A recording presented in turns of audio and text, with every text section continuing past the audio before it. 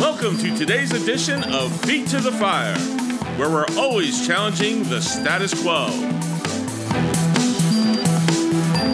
For more cutting-edge commentary, go to feettothefire.org. That is feet, the number 2, thefire.org. And now your host. Excellent. All right, excellent. We are ready to go. It is 10:10. Let's get started. Bow with me in a word of prayer. Lord, we thank you for this time, and we thank you for the opportunity to study your scriptures. We pray that you would guide us now as we look into your word, all for your glory and for the benefit of the saints. In your name we pray. Amen. Amen. All right. So, welcome everyone, and hope you are blessed and enjoyed the study last week in Ephesians 1. We're going to continue the remainder of Ephesians chapter 1. All of these are available, Lord willing, each week on Saturday following that Sunday. So yesterday I posted on my website, f2tf.org, last week's Ephesians 1 sermon, if you want to share it with anybody or review it or whatever. And now let's continue. Ephesians 1, verse 15, if you could please go there. Ephesians 1:15.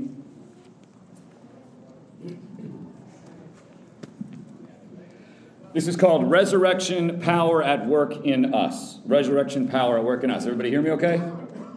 Good. This is one of the most marvelous statements on the resurrection in all of Scripture.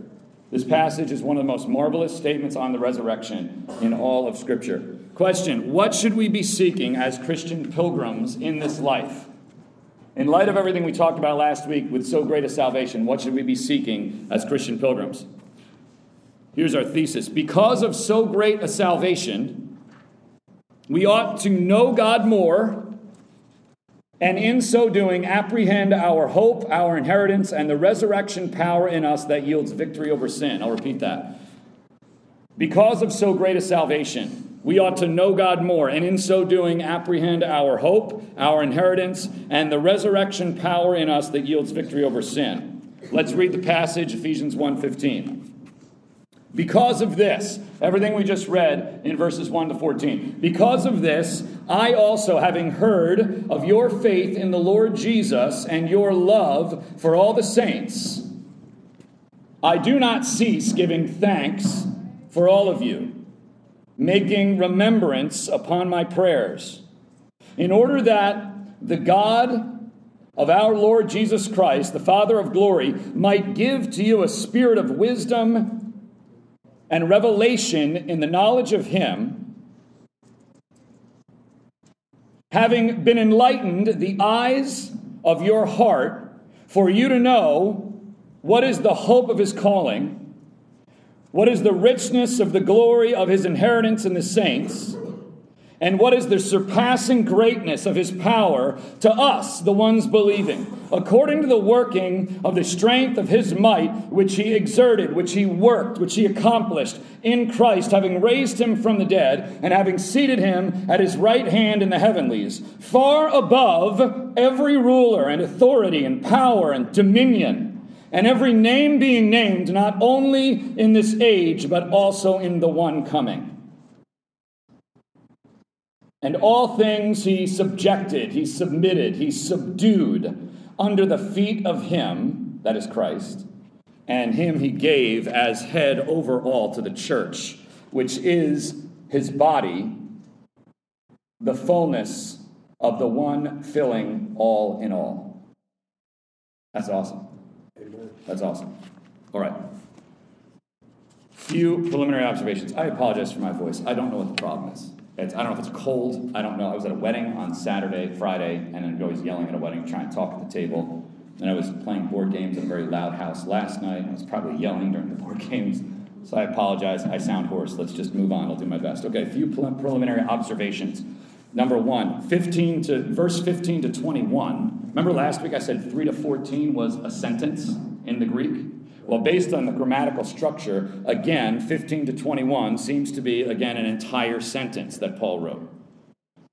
And 22 to 23 can be considered another sentence. There is an obsessive fixation in Paul's writing on the resurrection. From moment one of this letter, even until now, and into the next section, Paul is obsessed with the resurrection.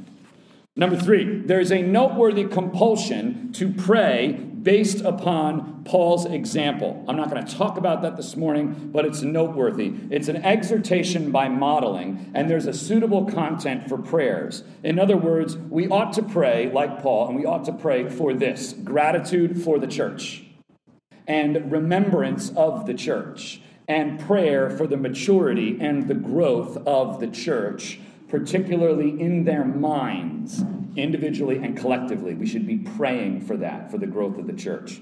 Number 4, we can draw out an underlying exhortation to the church that's not explicitly stated, but it's there, to excel still more, where? In both faith in Christ and love for the saints. Excel in faith and love, because these in part precipitated Paul's unceasing urgency of prayer. Having heard of your faith in Christ and your love to all the saints, I do not cease to give thanks and make remembrance of you in all of my prayers, in order that God will give to you. And then he goes on with the verse. You see that?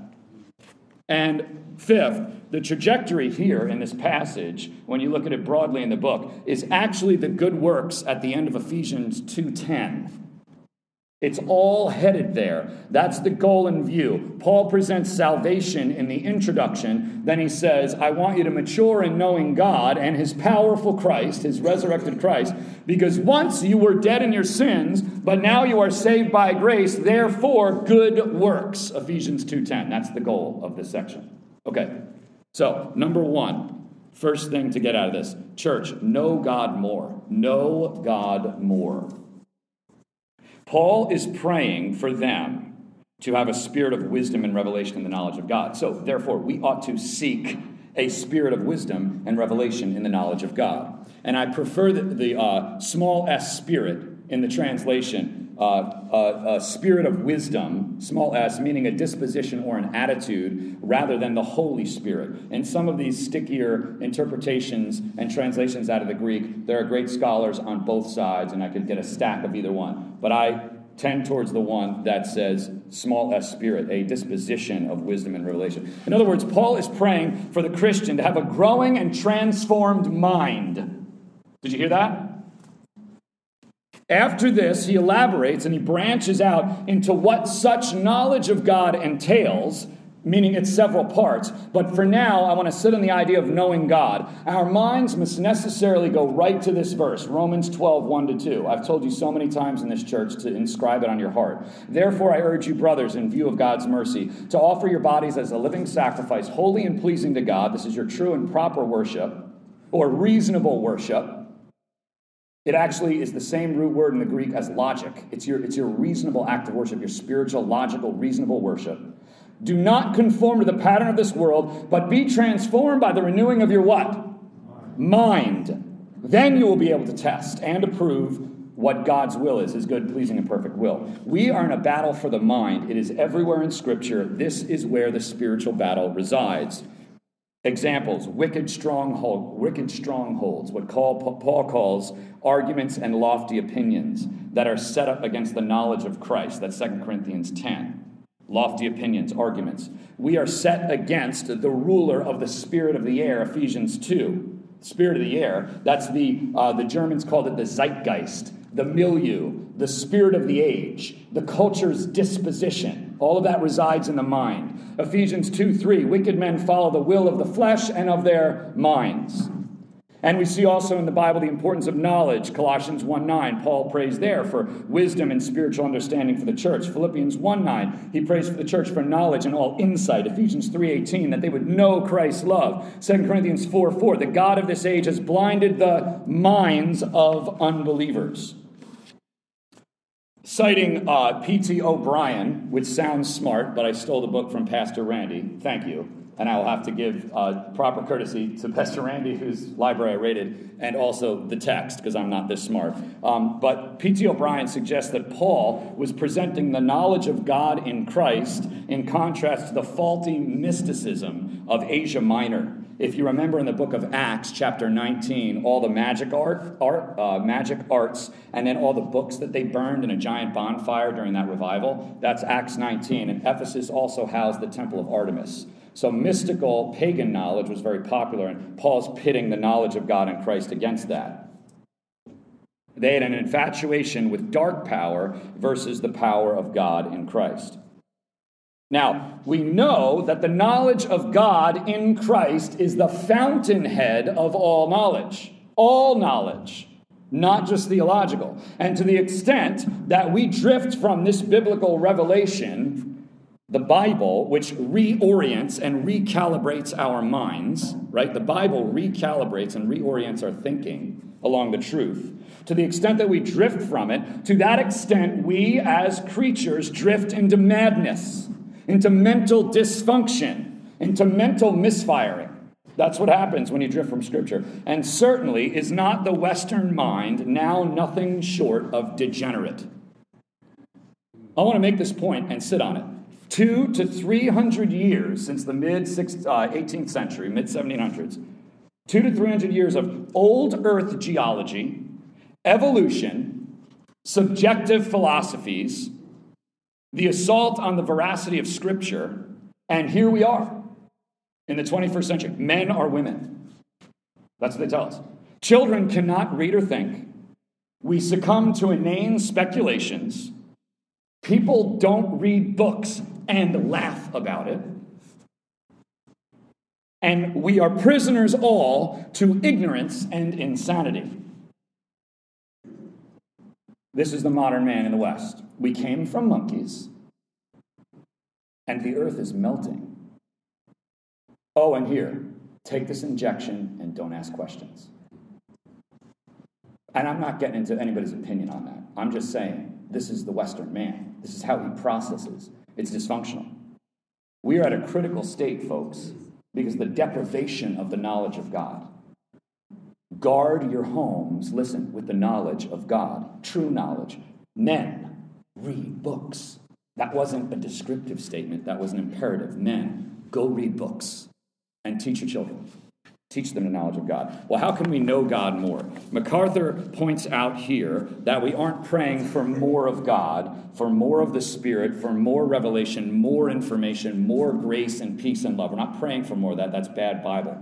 Paul says that God might give you a spirit of wisdom and revelation in the knowledge of Him. This is quoting MacArthur. It is tragic that many believers become entangled in a quest for something more in the Christian life, for something special, something extra that the ordinary Christian life does not possess. They talk of getting more of Jesus Christ, more of the Holy Spirit, more power, more blessings, a higher life, a deeper life, as if the resources of God were divinely doled out one at a time or unlocked by some spiritual combination that only an initiated few can know. That's not what Paul's saying. Indeed, today, it is very chic to emotionally, passionately plead for more of God. You guys have heard things like this in worship services, prayer meetings. Pour down your Spirit. We invite you here. Give me more of you. Emotional pleas that appeal to our carnal impulse by the experience of it, and to which women are noticeably susceptible. This kind of experiential Christianity preys on them, but on all of us. And it is particular as well to more charismatic forms of Christianity like Pentecostalism. I need a fresh voice, a new revelation. You've heard this, right? That's not at all what Paul is saying here.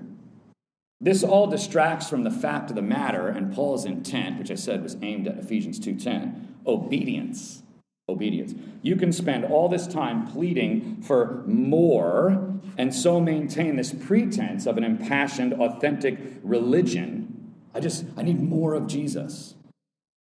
And yet you avoid the actual doing altogether, which is all too common in our churches today. The problem is not having God and His blessings and His fullness. That's not what Paul's saying. Rather, it is apprehending, it's appropriating this fullness in this life. It's knowing and applying, understanding and submitting to what we already have from God in Christ. That's Paul's prayer. Not that you get more of it, that you come to know what you already have. In short, the transformed life proceeding from the transformed mind. That is the upward call. That's the challenge. That's the mission. Not more of Christ, you have it, but a transformed life that proceeds from a transformed mind. Colossians 2. To bolster our understanding that we don't need more of God, I want to remember this, Colossians 2. For in Christ, a familiar verse, dwells all the fullness of the Godhead bodily. And you, church, are complete in him, who is the head of all principality and power. Did you hear that? You are already complete. Stop this emotional stuff of like more of God. You have it all. Are you doing it? Are you knowing and doing? MacArthur again, the Christian's primary need is for wisdom and obedience to appropriate the abundance of blessings. Our problem is not lack of blessings, but lack of insight and wisdom to understand and use those blessings properly and faithfully. And I would also add to that quote, it's a lack of willingness. In other words, we are disobedient. And Paul is essentially praying for obedient minds. I want your minds to know what you have in Christ, parenthetical, implicitly stated, so that you can obey, so that you can be transformed. So, back to how to know God more. I still haven't answered that. Here's the answer. How do I know God more? Read, study the Word. Study the Word. As I said, it's the fountainhead of all knowledge. Read your Bible and rightly orient your mind around the truths contained in it. Let your mind be transformed. Do what the Word says. This is knowing God more. This is conformity to Christ, to which you were appointed as the goal of your salvation. Romans 8:29. You were appointed and elected. Everything we talked about last week. Remember that on election. Everything we talked about last week. You were appointed and elected in this salvation for the purpose, Romans 8:29, to be conformed to the Son. That's why we want to know God more. We have it all. We want to be conformed to Christ. All right, so know God more, church. Number 2 we get from this is know salvation's implications. So Paul addresses, I'll say that again, know salvation's implications. Paul addresses 3 aspects of growing in the knowledge of God. I pray that God might give to you a spirit of wisdom and revelation in the knowledge of him, having been enlightened the eyes of your heart, for you to know, and then he gives us 3 aspects of growing in the knowledge of God. Being so enlightened means to know even more. When your eyes of your heart are so enlightened, you know even more 3 things. 1, our hope. 2, our inheritance. And 3, the power in us. Did you catch that? He says, to know what is the hope of his calling, the richness of the glory of his inheritance in the saints, and what is the surpassing greatness of his power in us, the ones believing. And then he goes on. So let's take one each at a time. The hope of his calling is rather straightforward in light of what we just learned in verses 3 to 14 last week. We are called, here's the hope of his calling, we are called to be his holy possession, the church. In Greek, and Pastor Andy said this many times from the pulpit, in Greek the word for church is ekklesia. It means called out, and it's from 2 parts, out, the prefix out, ek, and kaleo is the verb I call. We are called out. We are called out as God's what? As God's possession. And this is very hopeful, listen, because God has marked us for now and for eternity as his own. He's called you out. He's plucked you out. You're the church. Exodus 19:5. Now, if you obey me fully and keep my covenant, then out of all the nations, you, Israel, will be my treasured possession. Although the whole earth is mine, you will be for me a kingdom of priests and a holy nation. These are the words, Moses, you are to speak to the Israelites. Now to the church, now that's you, because Christ has in fact kept and sealed the new covenant, has he not? He has fulfilled the covenant. In fact, he has guaranteed it for us. And hope is only worth about as much as whatever it is for which you are hoping. Let me say that hope is only worth as much as the thing that you're hoping in. It rests on the firmness of the thing hoped for, which in the case of Christ does not disappoint because Christ is sufficient. Hebrews 6:18. We know our hope is secure. We have this hope as an anchor for the soul, firm and secure. It enters the inner sanctuary, the deep part of the temple, the Holy of Holies, behind the curtain where our forerunner, Jesus, has entered on our behalf. He has become a high priest forever. In other words, listen, let me say it simply. You guys with me? I'm losing you. Stay with me. It's a lot. It's a lot of verses in 1 week. I get that. Stay with me, okay? Let me translate that in simpler terms. God has sworn. He has sworn on his own name and made a blood oath. You are mine. What a great calling. You are mine. Christ kept the covenant for you. You're mine forever. That is very hopeful, and that's every reason to persevere. So that is the hope of his calling. Number 2, we see the richness of his inheritance. The richness. Indeed, it's the richness of his glorious inheritance. There's a compound emphasis in Paul's grammar. It's the richness of the glory of his inheritance in the saints. He keeps building it up. Now, we don't know it exactly what the inheritance is, but we have glimpses of the inheritance in Scripture. However, even without the detail, what's the inheritance exactly in the kingdom? Literally, what is it? Without those details, it goes back to what I ended with last week, if you remember from 1 Timothy 6. Yeah, 1 Timothy 6:19, where in that kingdom, we will take hold of the life that is truly life. There must be no doubt, Christian, that it will be glorious. Whatever, we will take hold of the life that is true, that's truly alive, truly living forever in the kingdom. Whatever that inheritance is, it's glorious. And your doubting, Christian, regarding the enjoyment and the happiness and the pleasure and the gratification of your future inheritance is weakening your faith. Do you realize that? When you doubt your inheritance, it weakens your faith. And the inheritance is certainly an appropriate motivating factor, and it is an issue of faith. Do we really believe enough in the richness of his glorious inheritance to invest more and obey more? See, again, it's not asking for a bigger inheritance or more of Christ. We're guaranteed, we're complete in Christ. We have a guaranteed inheritance. Do you have the faith to believe that that inheritance is coming and that it's altogether great and glorious? And you're going to invest everything to gain that, to have that, to live for that, the richness of that inheritance. So, the hope of his calling. Number 2, the richness of his glorious inheritance. And number 3, knowing this of God, his wisdom. Remember, Paul's explaining to grow in wisdom and revelation, the knowledge of him. So what are the aspects of the knowledge of him? It's the hope of his calling. It's the richness of his glorious inheritance. And now it's the power, the surpassing greatness of his power. The surpassing greatness of his power. This is now where the passage takes a swift and steep ascendancy. The passage takes a swift ascendancy because the outworking and unraveling of God's power in Christ, the thorough description of it, is the theme of the next 5 verses. It's all about the outworking of what is this power. And it is overwhelming, to say the least, the next 5 verses. And I can't oversell it because it's Bible.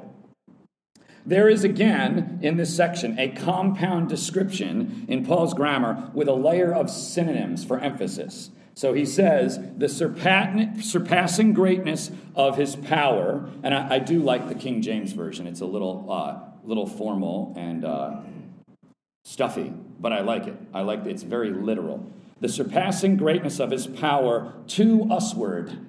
His power to usward, right to us, the ones who are believing according to, now here's this compound structure, according to the working or the energy. It's actually, the original word is energia, so that's where we get our word energy, and that's the word in the Greek. According to the working or the energy of the strength of his might, which he worked. Now it's a verbal form of energeo, same thing, energy, which he worked or which he energized or he exerted or he wrought or he accomplished in Christ. I'll say it again. It is the working of the strength of his might, which he worked or exerted or energized in Christ when, having raised him from the dead and having seated him at his right hand in the heavenlies, far above all. Wow. That energy, man. It's so good to read the poetic way with which Paul describes what God did on Resurrection Sunday. Do you realize the exertion of strength in the resurrection? Now, you've heard me say it plenty of times before, dear church, but listen again, this is the most unattainable accomplishment in all of creation and existence.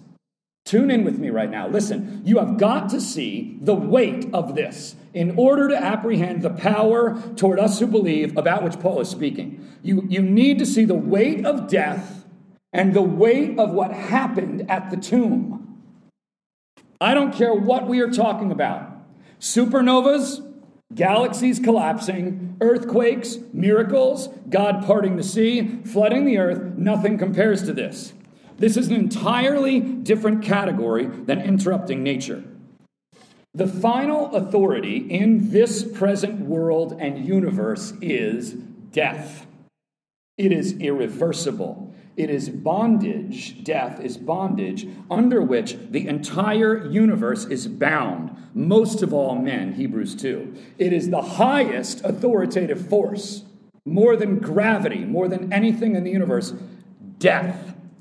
Entropy you've heard of, right?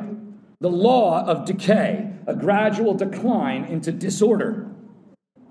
That's going on in the universe as we speak. It is a dead and dying universe, and you are all dead and dying, and there is no escape.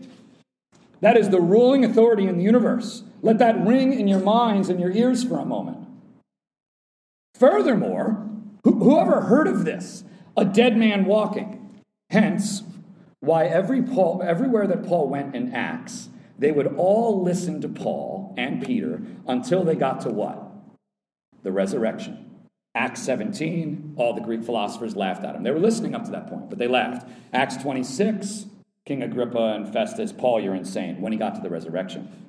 The resurrection does not even come into the arena of reasonability in our universe. Okay, some of you might say, well, the miracles of God, raising the dead in the Old and New Testament, are comparable. What's so big here? But no, they're not. Even then, God did it to someone else, right? No one got himself up. It's an absurd notion that a dead person gets himself up. And after some time, all of those people that God rose, either in the Old and New Testament, all of them died again anyway. Did they not? Yet here in the resurrection, we see something altogether remarkable, unthinkable, earth-shattering, universe-shattering. What happened that day at that tomb on a quiet morning, unbeknownst to anyone but the Father who loved his beloved Son, when the universe paused and heaven thundered and the entire angelic host gasped, and God ripped that stone away and tore back that dreadful dark veil of death once and for all. This is the greatest work of power in the universe. That a dead man got himself up. That he woke himself up, roused himself, and reversed his own death. Thank you, Jesus, for walking out of the tomb. I ask again, has anyone ever heard of this? Has anyone seen this or conceived of this? Do you see that this is the most striking, most impossible thing to happen in all of the universe? Christ has defied death. Christ alone, indeed, has the power of an indestructible life. You said that 10 months ago on Good Friday. I know I did. And I'll keep saying it. Because it's an incredible proposition. And possibly the central one of all of Scripture. That Christ alone has the power of an indestructible life. Hebrews 7. Jesus has become a priest not on the basis of a legal requirement concerning bodily descent, but by the power of an indestructible life. Do you realize Christianity is far beyond men in stuffy suits sitting in a formal church building and pastors pounding pulpits? Christianity is far beyond that. That this is not ultimately what you are dealing with when you consider Christianity, pulpits and preachers and churches. Do you realize it does not matter what you think about any of this? Because Christ is indestructible. And that is who you are dealing with. And when you are dust, and all the church walls are melted away, and the preachers you found to be a nuisance are no longer there to give you a lecture or a sermon, and man's vain philosophies have all evaporated like meaningless vapor, you will be left all alone, staring into the face of a terrible and indestructible God. And he will conquer you because he alone triumphs. Will he conquer you as Savior King or as wrathful judge? You may speculate that this is all optional, but it doesn't matter what you speculate, because one day you'll be dead, and he is not dead. We will all be dead, and he is not dead. And you will realize how not optional this is when your dead self is ushered before him, and you are standing in front of one who is entirely alive.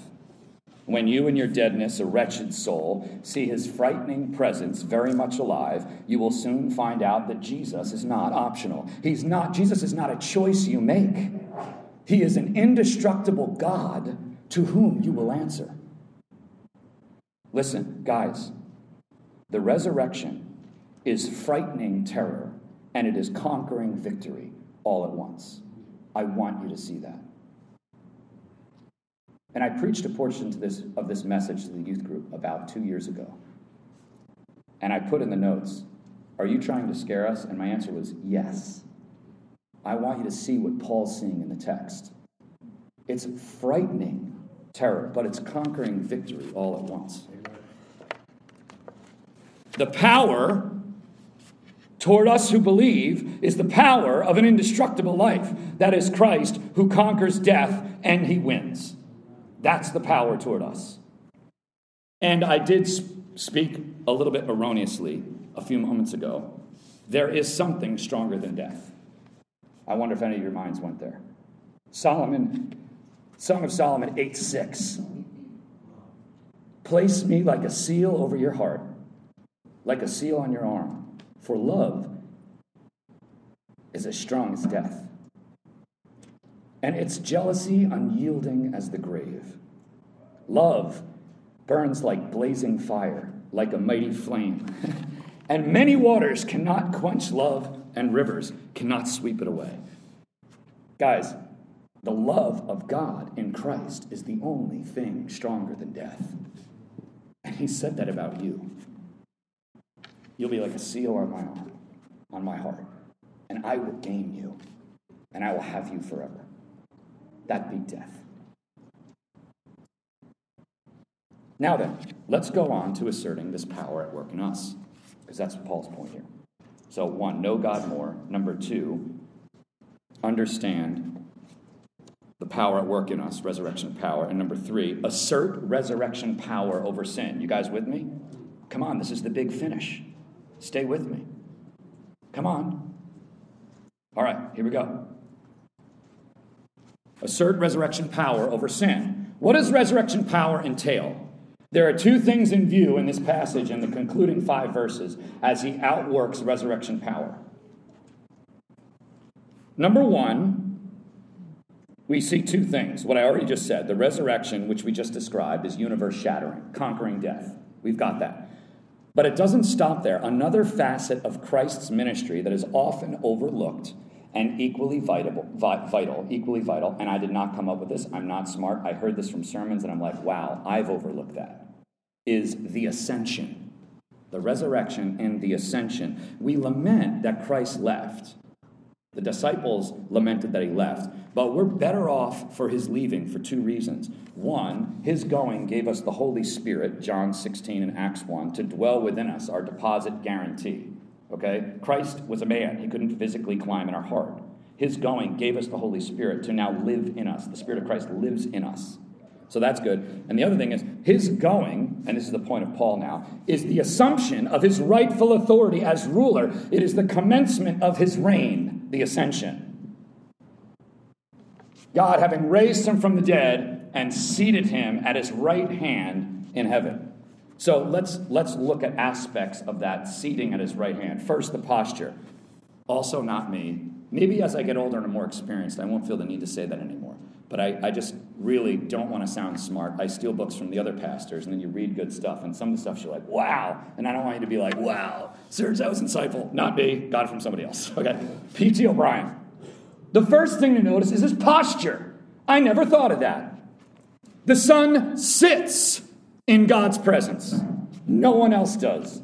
They either stand or they fall in worship. No one sits in God's presence, but the Son does. I think that shows his power. That's wonderful. Number 2, next, over whom does the Son reign? Now, it's a reference here, the submission of all things under his feet, to Psalm 110 and Psalm 8. Psalm 8 says this, you have him rule over the works of your hands. You've put everything under his feet. Psalm 110 says this, future telling towards the Son. The Lord says to my Lord, sit at my right hand until I make your enemies a footstool for your feet. And the Lord will extend your mighty scepter from Zion, speaking of the Son, saying, rule in the midst of your enemies. The Lord is at your right hand, and he will crush kings on the day of his wrath. He will judge the nations, heaping up the dead and crushing the rulers of the whole earth. That's your ascended Savior.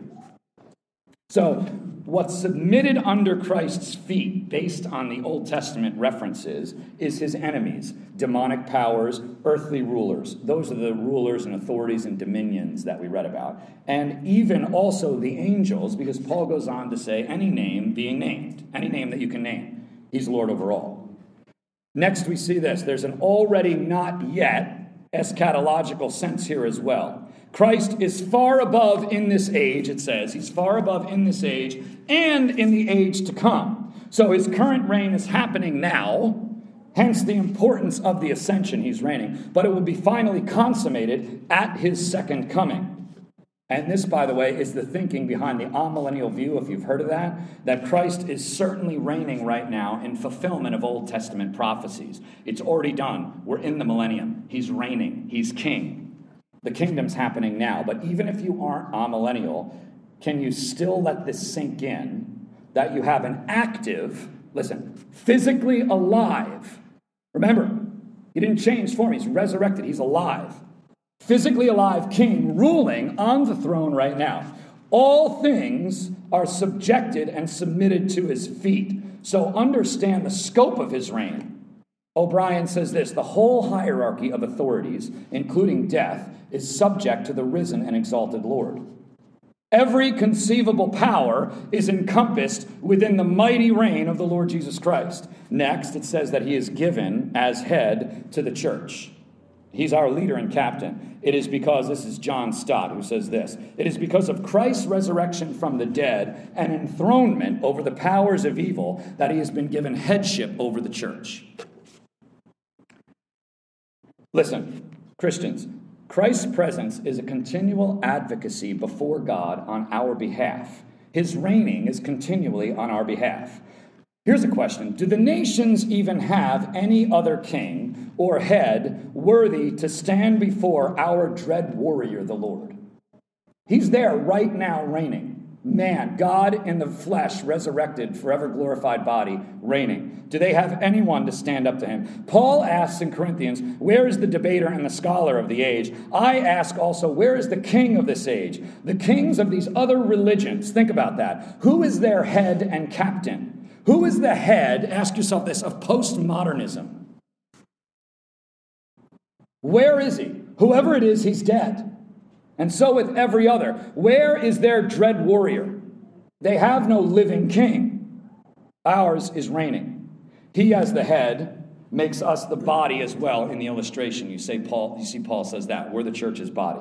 The church is the fullness of him, it says in verse 23. Circling back to the original point that we made, that we have everything, all fullness in Christ. We are filled with Christ, having all we need. And he is the one, it says, filling all in all. Now, the Greek there is really difficult, and it's very debated, and it's a very poetic phrase, the end of that verse. Have you ever read that? And you're like, what does that mean, filling all in all? Good, take a ticket and get in line, okay? Greek scholars are arguing about what that means, but the best rendering is just that he is filling all in all. It's a poetic summation of his all-encompassing, enveloping, universal dominion. Christ completely fills everything. Now, we're running out of time, so let me do this part rather quickly. So what are the implications? What is all this towards the ones believing? This resurrection power. Well, for starters, we should submit and obey, because why would we oppose so mighty a king, resurrected, ascended, seated, and reigning? But it's also, I want to emphasize this, it's all out of love for you. Remember I said this last week, I'll say it again. This section of Ephesians is not so much imperatival, like command, like do this. But it's inspirational. Look at so great a salvation. Look at the richness of your glorious inheritance in Christ, and look at the hope of his calling, and look at the power of his resurrection exerted in Christ when he raised him and seated him. Submit and obey. You see the inspiration? Why would you not? So that's one application, guaranteed victory. Here's the other thing. Stop believing the lie that certain sin or sinful situations are irreversible, hopeless, unconquerable, inevitable, and that Scripture and Christ have no bearing on this situation, my unique, devastating situation. Did you hear that? It's unfortunate that we run out of time so quickly, because this is very important. So I'll hit it. Maybe we'll address it a little bit next week if we have time, but stay with me and pay attention. All we just described in the resurrection and the ascension, Paul's point here now is, know all of this, and that is the power of God at work in you. Your sin, your sinful situation, your devastation is not hopeless. Our age not only excuses sin, but leaves Christians hopeless by failing to believe and know and trust and preach the sufficiency of Christ and his word. It's a low view of Christ and the gospel and the resurrection. Christ's ministry destroyed the works of the devil, didn't he? 1 John 3:8. We are not under the control of sin. We can beat it, 1 John 3:9. We are under the control of the resurrecting Spirit, and sin will not have dominion, Romans 6. Furthermore, we learn this in Philippians, it is God who wills in us to act and live according to his good purpose. Death can't thwart Christ. Here's what I'm trying to make, a summation. If death, the most powerful thing in the universe, could not thwart Christ, and he beat it, he can beat your sin. If he can raise himself from the dead, he can deal with your sin. You're not dead yet. It's a far greater thing, an exertion of power, to get him out of that tomb, to get himself out of the tomb. It's a far greater exertion of power to give life to your dead body for your own resurrection. In this life, you can have conquering, victorious power over sin.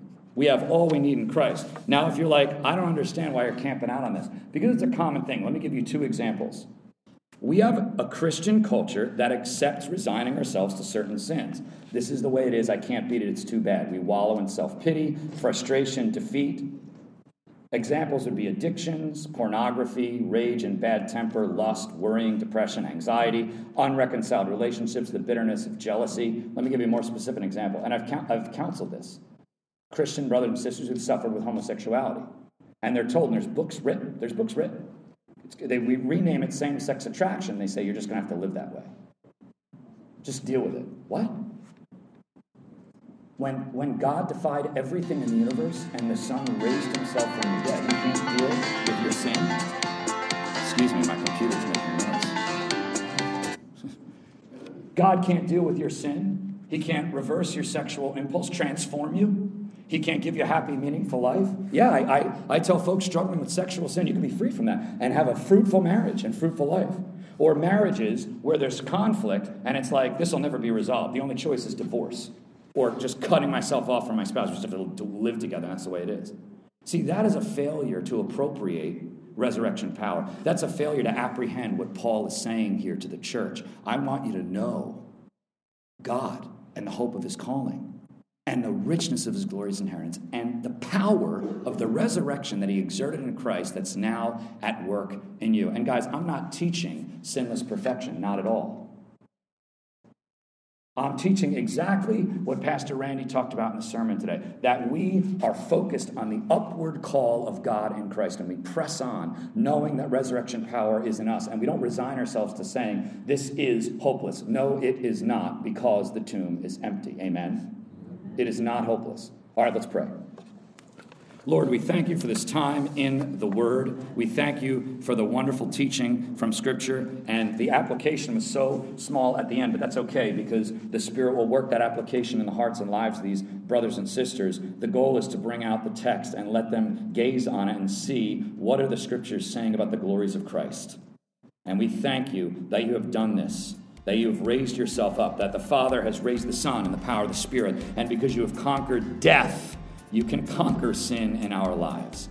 Lord, help us to know the hope of your calling, the rich inheritance we have in Christ, and the power of Christ in us that you exerted in him when you raised him and seated him and gave him dominion over all the universe. We love you and we give you the glory. In Jesus' name we pray. Amen. Amen. Thanks, guys. We'll see you next week.